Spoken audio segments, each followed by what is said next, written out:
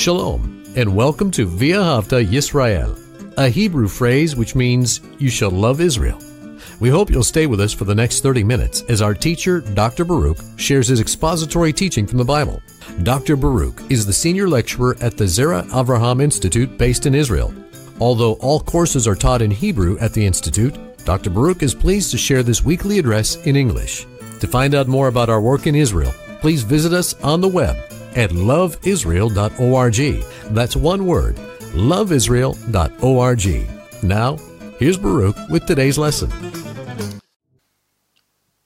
God is moving through His people. He wants to use you so that His purposes might be done and that you can indeed have those promises, those blessings that God desires to bestow upon you. We serve a good and generous God, but realize that the best way to receive His generosity is through obedience. God is not pleased by rebelliousness. He is not glorified by selfishness. God wants us to serve Him because it's the right thing to do, to be a blessing to others, and in blessing others, we can be assured, if not today, tomorrow, if not tomorrow, next week, if not in this age, in the age to come, God, as it says in the book of Hebrews, God is not unjust, He's just. He's not unjust to forget any of those good works that we have done in His name. He will remember them and bestow upon us properly His rewards. Messiah Himself says, I'm coming soon and my reward is with me to render to each one according to his deeds. Let's do deeds that bring about great rewards. That's what a true believer does. Take out your Bible and look with me to 1 Timothy chapter 1, where we had our call to worship. Again, we want to come back to that passage of Scripture.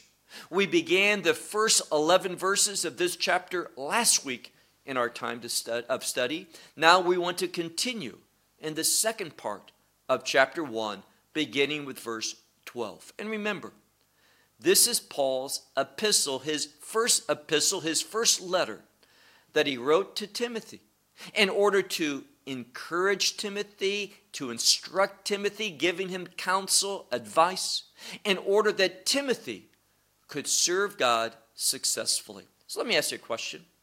When was the last time you prayed, God, help me serve you successfully?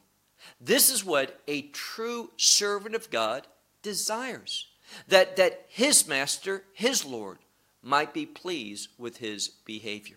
So 1 Timothy chapter 1, beginning in verse 12. Now, I want to read this literally before I explain how we should understand it. It literally says, and grace I have. Now, I realize that the vast majority of English translations and others, they say, I have thankfulness, or I thank the one who enabled me. All of this is fine. I'm not disagreeing, but I want you to know that literally this word is grace. And when we receive God's grace, we're going to have grace. Now, when we look at the word grace in the verbal form, it can relate to forgiveness. And one of the outcomes of grace is that it produces thanksgiving in your life. You will be a thankful person. You will have gratitude. So it's the word grace, but in this context, Paul is giving thanks to God. Why? Look at it again. And grace or gratitude or thanksgiving I have to the one who enabled me. And now he's going to reveal who that is. It is Messiah Yeshua, our Lord. The one who considered me faithful, placing me, setting me, or appointing me, however you want to translate this word, for ministry, for service. Now, we see something that is inherently related to grace. See, if we just use the word for thanksgiving, we don't see a biblical theological connection between thanksgiving and service. But the concept of grace always is connected to the will of God. So what the scripture is telling us is this. Paul, he's received grace. He is a recipient of grace. That is, he has it. And that grace is going to work in his life in order to enable him to carry out the will of God, do ministry, serve God. So you receive grace, and that grace transforms you into a servant. And because of grace, what's one of the working of the Holy Spirit? The Holy Spirit, who is the Spirit of Messiah, he is going to enable you for this ministry. It is through receiving grace, being enabled by Messiah Yeshua, that God is going to see you as faithful for serving him. It's the grace of God that impacts us and transforms us into a servant of the living God instead of serving sin. And this is what he's telling Timothy. You need to also have thanksgiving because Messiah has enabled you. And here's a takeaway for us. If I am not enabled by Messiah to do the things, I can't do them in the flesh. I can't do them through my own ability, my own wisdom, my own knowledge, my own capability. None of that prepares me to serve God. It's only what Messiah does through his Spirit, the Holy Spirit, that enables me to be reckoned appropriate, faithful for service to God. Now, notice what Paul is going to also say. Next verse, verse 13, where he says, the one who formerly, he's speaking about his past, before he was enabled by Messiah, before he became a recipient of God's grace. He says, the one who formerly being a blasphemer and persecutor, and this next word, I think many English Bibles will translate it insolent, but it's a word that is more violent. It is more tied to rebelliousness. It's a strong word. And Paul is using three strong words where he says, I was a blasphemer, I was a persecutor, and I was violent against the things of God. Now, Paul thought as a Pharisee, he was one who was serving God, but he was in spiritual darkness. He had been deceived. He was very, very, very knowledgeable of the Scripture. But because he would not see the Scriptures correctly, he didn't come out of this darkness. He was allowing the deception of Pharisaical Judaism to blind him. Now, notice what he says. First and foremost, he says, formerly, I'm that one who was a blasphemer. Did he blaspheme God, meaning God the Father, the God of Israel? No. The one he was blaspheming was Yeshua.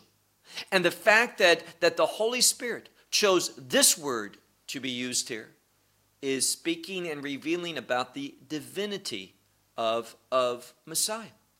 You blaspheme God. You can say derogatory things about others, but the term blasphemy is usually reserved for God. So he's saying here, I was blaspheming Yeshua, did not recognize his divinity. And anyone who does not recognize Messiah's divinity is a blasphemer. And when you don't recognize Messiah for who he is, you are going to be working against him. That's why he says here, a persecutor. And then finally, he speaks about that rebellious streak, that violentness that he had in his life because he did not know the peace of God.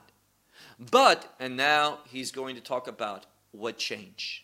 What transformed Paul? He says, but being a recipient of mercy. Because unknowing, I did these things is the implication. Unknowingly, I did in faithlessness. Paul's revealing, prior to coming to Messiah, I was faithless. So understand, Paul knew much about Judaism, but that did not lead him to a place where he was close. He just needed Messiah and that everything else would fall into place. Paul's saying, my behavior, every aspect of it did not show faith. And remember, faith is related to the concept of truth. Paul wasn't walking in truth. Paul was far removed from what God wanted for him. He was someone who was, and notice what he says here, this word unknowing, but really, literally, it's not the word just unknowing, it's against knowing. The word ignorant in English, Greek, it's much stronger. It is being unwilling to know, against knowledge. And what is that revealing? Well, many scholars have pointed this out, that when I'm committed to myself, I'm against knowing God. That's the message here. And all of this he is confessing. We benefit from this. But primarily, he was speaking this to who? To Timothy, to equip Timothy for God's call in his life. Verse 14. Now, we mentioned that Paul became a recipient of mercy. And that mercy is connected to grace. Now, we can't use them as interchangeable, but there's a close relationship between mercy and grace. It's only when we receive God's grace that we're also going to be a recipient of mercy. But grace is greater than just mercy. Notice what he says here. He has been talking about mercy, but now he says, look at verse 14. It begins with a word which is really two words in Greek. The word for not being able to number something, and then the word for surpassing, that which is in excess. So they work together. Because of the innumerable grace of God, which is surpassing, meaning it overcomes all things. So it's emphasizing grace. Look again. Because of the surpassing grace of our Lord. Now, I don't believe it's an accident that we see here that Paul, when he speaks of being a recipient of God's great grace, his innumerable grace, that grace that is surpassing all things, all of our sins, all of our transgressions, all of our rebelliousness. God's grace is greater. And notice, when we receive God's grace, it's going to cause us to recognize Yeshua not just as Savior, not just as God, not just as Redeemer, but we're going to recognize him as Lord. Now, I don't know why it is, but when we speak about the lordship of Messiah Yeshua, many people, they write and they shout legalism. Most people don't understand what legalism from a theological standpoint is. Legalism is saying you have to obey these things in order to be saved. That's not what we're speaking about. We're speaking to people who have been saved. How? Freely. A gift. A gracious gift that comes from what Messiah did. We receive it by faith. We haven't done anything. But after receiving that free gift, that grace that comes into my life, remember I said, there is a relationship between grace and the will of God. God's grace works in someone's life for God's will to be realized. We want to successfully serve him and achieve his will. Grace puts us in a position where we can serve God successfully. So what it speaks here is Paul saying this surpassing number of God's grace. It can't be counted because it's so wonderful and powerful and excessive. And this grace, it will move in my life for me to recognize the lordship of Yeshua over me. That I want to serve him. Grace causes us to desire to serve God. This is a problem today in much of what the world calls Christianity. And that is that God's there for me. He's going to solve my problems. He's going to help me for what I want. He's going to help me achieve my goals. No, he's not. God has entirely different goals. Someone wrote to me, how do you know, they said, that my desires for my life are not God's desires? And this is how I responded. Were these desires that you had prior to coming to faith? Person said, yes. From a little child, I believed that this was my destiny. It's not God's for you. Because God's purpose for your life is only going to be revealed to you after coming to faith. You're not going to know the wondrous things that God has for you, how he wants to use you, and the implications of those things from a kingdom perspective. As a rebellious person in sin, you're in darkness. So it's only after coming to faith are you going to have clarity for what God wants you to do. You're not going to be knowing God's purposes in the state of sinfulness, rebelliousness, darkness, having not yet been regenerated. This is what Paul is revealing to us. So he says, verse 14, the surpassing, the innumerable grace of our Lord. And that grace is going to work with, what does he say? With faith and love in Messiah Yeshua. Now, I want you to see that there is a connection in this text between faith and love. Why is that important? When I walk in faith, I'm going to be sharing the love of God. When I'm walking in my own desires, I'm going to be sharing selfishness. I'm going to be sharing what I want, not going to be behaving in a loving way. So what God's revealing here through the Apostle Paul, and remember, we are benefiting from hearing this instruction, but primarily it's to Timothy. Timothy has a call in his life, and Paul is helping to equip him for this, and he wants him to know some truthful things. And therefore he says, look at the text. He says here that with this grace of our Lord, when we recognize his lordship, we are going to be walking in faith and expressing the love which is in Messiah Yeshua. Then he says, verse 15, the word which is faithful. So this is a faithful word, a true word that he wants us to know. And what is that?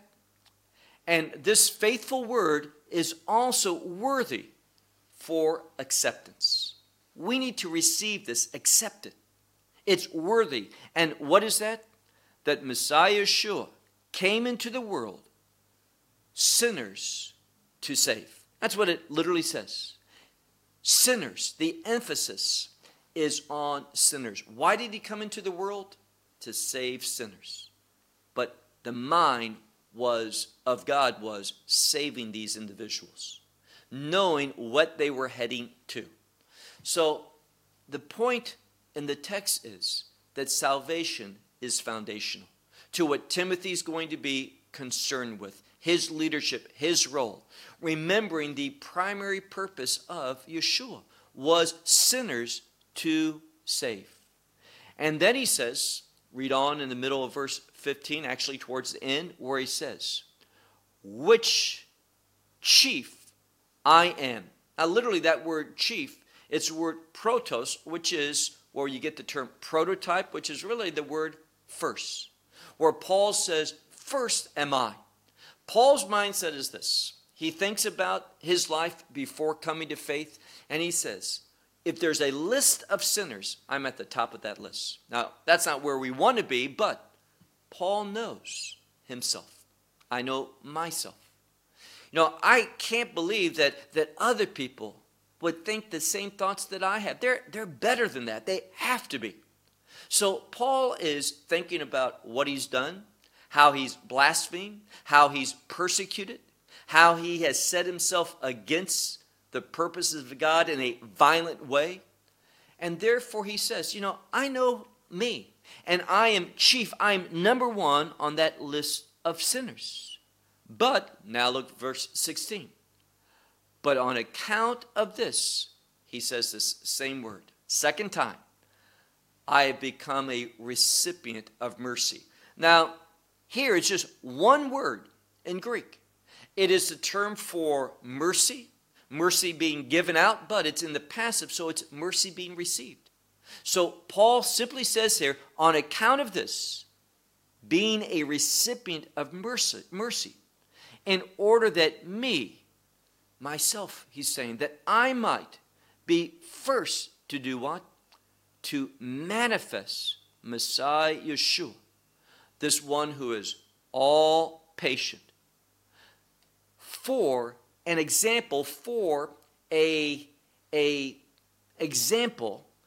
I wrote near the margin of my Bible the Hebrew word tavnit.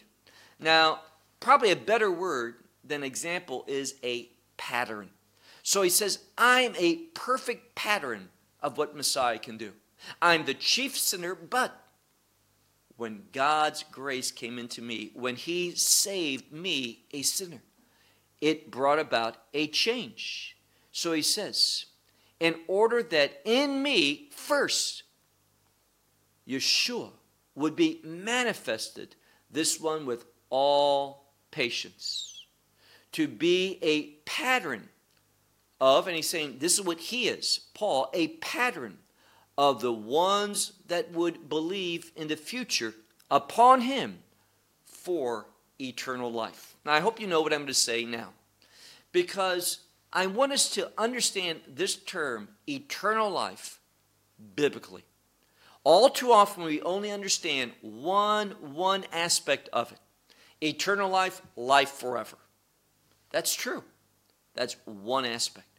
Eternal life, we should think of it as kingdom life. So believing for a kingdom life experience. And that doesn't begin just when you die. It begins, Paul says, I'm an example. I'm a pattern of that now. I'm living according to kingdom truth. And that's what all believers are called to do. So once more, to be a pattern for the ones who are coming to faith, coming to believe upon him, upon Messiah, for kingdom life, eternal life. Verse 17. Now, because of that wonderful thing that God has done through his only begotten Son, Yeshua, Paul breaks out in a benediction, in a praise, where he says, and this was our call to worship earlier, when he says, and to the God who is eternal, incorruptible, or some Bibles say immortal, invisible, only, and the implication is the only wise God. To him, it says, honor and glory forever and ever. Amen. And the reason why I say to him, that phrase isn't there, but it's in the dative, which implies to. So it's to him is this honor and this glory forever and ever. Amen. Verse 18.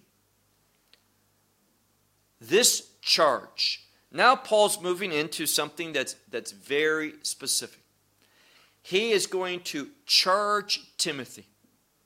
And this charge is for the purpose of encouraging. It is for the purpose of revelation, revealing something to Timothy that he can be committed to. That's what we need to be. People who are committed to a godly charge. This charge is something that God has set in force, that God has put into action. So pay attention to verse 18 where he says, this charge that has been set for you. And then he uses the term child Timothy. Now, many Bibles will say son. This is incorrect. If you look at this word always appears in the neuter. So it's child. It's not son or daughter. And the term for son and daughter carries other meanings. What is this word of? Well, in our study of 1 John, we talked about this because John uses it frequently.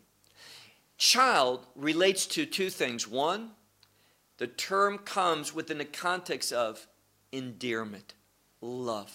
Secondly, it speaks about a relationship. You are part of this family, so you are loved. We have great endearment for you. So it's a term of great affection.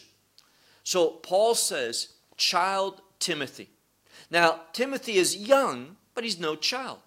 That's why he's using this term to show his love for him, and also as a father. So he says, this charge is set before you, child Timothy, according to, and then we have a word which means to go before. And that word is in the same grammatical construction as what follows a few words in the Greek text later on, and that is prophecies. So Paul is speaking about these previous prophecies unto you that were about Timothy. So Timothy, people prophesied concerning him that God was going to use him in this way. And Paul now is charging him to be committed to those things which God has revealed through prophecy, people sharing them about Timothy. In order that, now many people, we talked about this I believe last week, many people call 1st and 2nd Timothy along with Titus the pastoral epistles, because Timothy and Titus, they were over congregations. And therefore, what we're learning in 1 Timothy and what we'll learn in a few weeks when we begin 2 Timothy is most relevant for building and edifying a local congregation. And notice he's going to use words that relate to warfare. I think that's most telling. Why? Because so frequently there is conflict within a local congregation. Why? The enemy's there. And the enemy is going to use our pride, our selfishness, our own desires, anything that's not submissive to God, rendered under his authority, the enemy is going to use. He can use some good people for some very, very bad purposes. And therefore, in light of that, Paul says this. He says, this charge that was set before you, child Timothy, according to these previous prophecies about you. All of this was given in order that you should war among them. So there's going to be things that Timothy is called to go to war over. Now, one of them we talked about last week, and that was warring for godly doctrine, proper theology, the truth of God. Very significant, this concept of warring. He says, you remember these prophecies that you heard about you, what God was going to do with your life, in order that you war among them. And it says, the good warfare, the good struggling. But it's the same word for warring, being a faithful soldier. That's what he's talking about in this passage. Now verse 19. Having faith and a good conscience. Now this means faith, remember what it's related to, that word, truth. So it's truth that gives us a good conscience. We have a conscience, God gave it to us.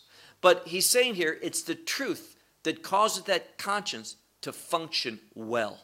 That's what he wants us to realize. So fight for the proper doctrine, that in order that the truth of God might give a good, a well-functioning conscience. And then he says, which some have pushed away. Now, this is important because it's not the same word for just deviating from, kind of gone off course. Sometimes you may be driving someplace and you go off course. You take a wrong exit. There's a place in the road and you can go straight on the interstate or veer off. And sometimes we veer off, or we should have veered off when we went straight. It's simply a deviation. Well, he doesn't use this word. This is a much stronger word. It's for pushing away. It says, I reject this. And this is what he's talking about here, that there are some who have pushed away the faith, and pushing away concerning that true faith, pushing it away, rebelling against it. What has happened? Well, this next word is a word, the word nautical, it's that word, and then for breaking up or destroying something.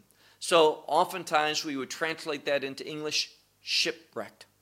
So he's saying here, you need to have truth, that your conscience functions well, that you remember what your call is, and that you struggle, you fight for proper doctrine, because you don't want to be like some who have pushed away the truth, and therefore their faith has become shipwrecked.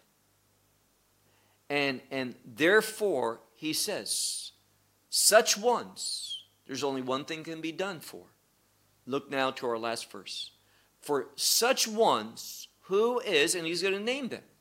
Now, for the most part, I try not to name names. But when people are very, very popular, they have a large following, and they are a false teacher, it is incumbent upon us to speak out, to warn people, and hopefully maybe bringing these people to repentance. And I know I get emails, that's prideful. When someone is so far removed from the truth and discernment, you don't have to be really, really mature in the faith. A little discernment, you can see these people are dangerous. And there are times, and I pray about it, that they need to be named. People say, well, that's ungodly. Well, tell Paul this. What did he do here? Look at our last verse, verse 20. He says, there are those certain ones. So he's speaking, kind of abstractly. There are these certain ones who have pushed away, and that pushing away has brought about their faith to be shipwrecked. But verse 20, he names them. Who are, and he uses the word Hymenaeus and also Alexander. Two people that would have been known to Timothy. And remember, this is circulated. It's written to Timothy, but it became circulated among the believers in this area and beyond. Now, it's part of Holy Scripture. And in the account of God's Word, we have these two individuals, Hymenaeus and Alexander, who I have delivered over, I have given to Satan. Now, why is that? Well, if they are teaching abominable doctrine, they need to meet the one who is the source of that, and that's Satan. Now, I'm sure that many people in this, well, they may not be teaching truth. They may have an error here and there, but deliver them over to Satan? Yes. Paul wants to reveal false doctrine has a common origin, and it's Satan. So we all can make a mistake. We can say something that's not true, but realize that is serious. And the one who's behind that is either our own laziness, our own unwilling to pray enough, to study enough, to seek God. And when we fail to do these things, Satan exploits that. But understand, he is the father of lies. He's there when anything untrue goes out.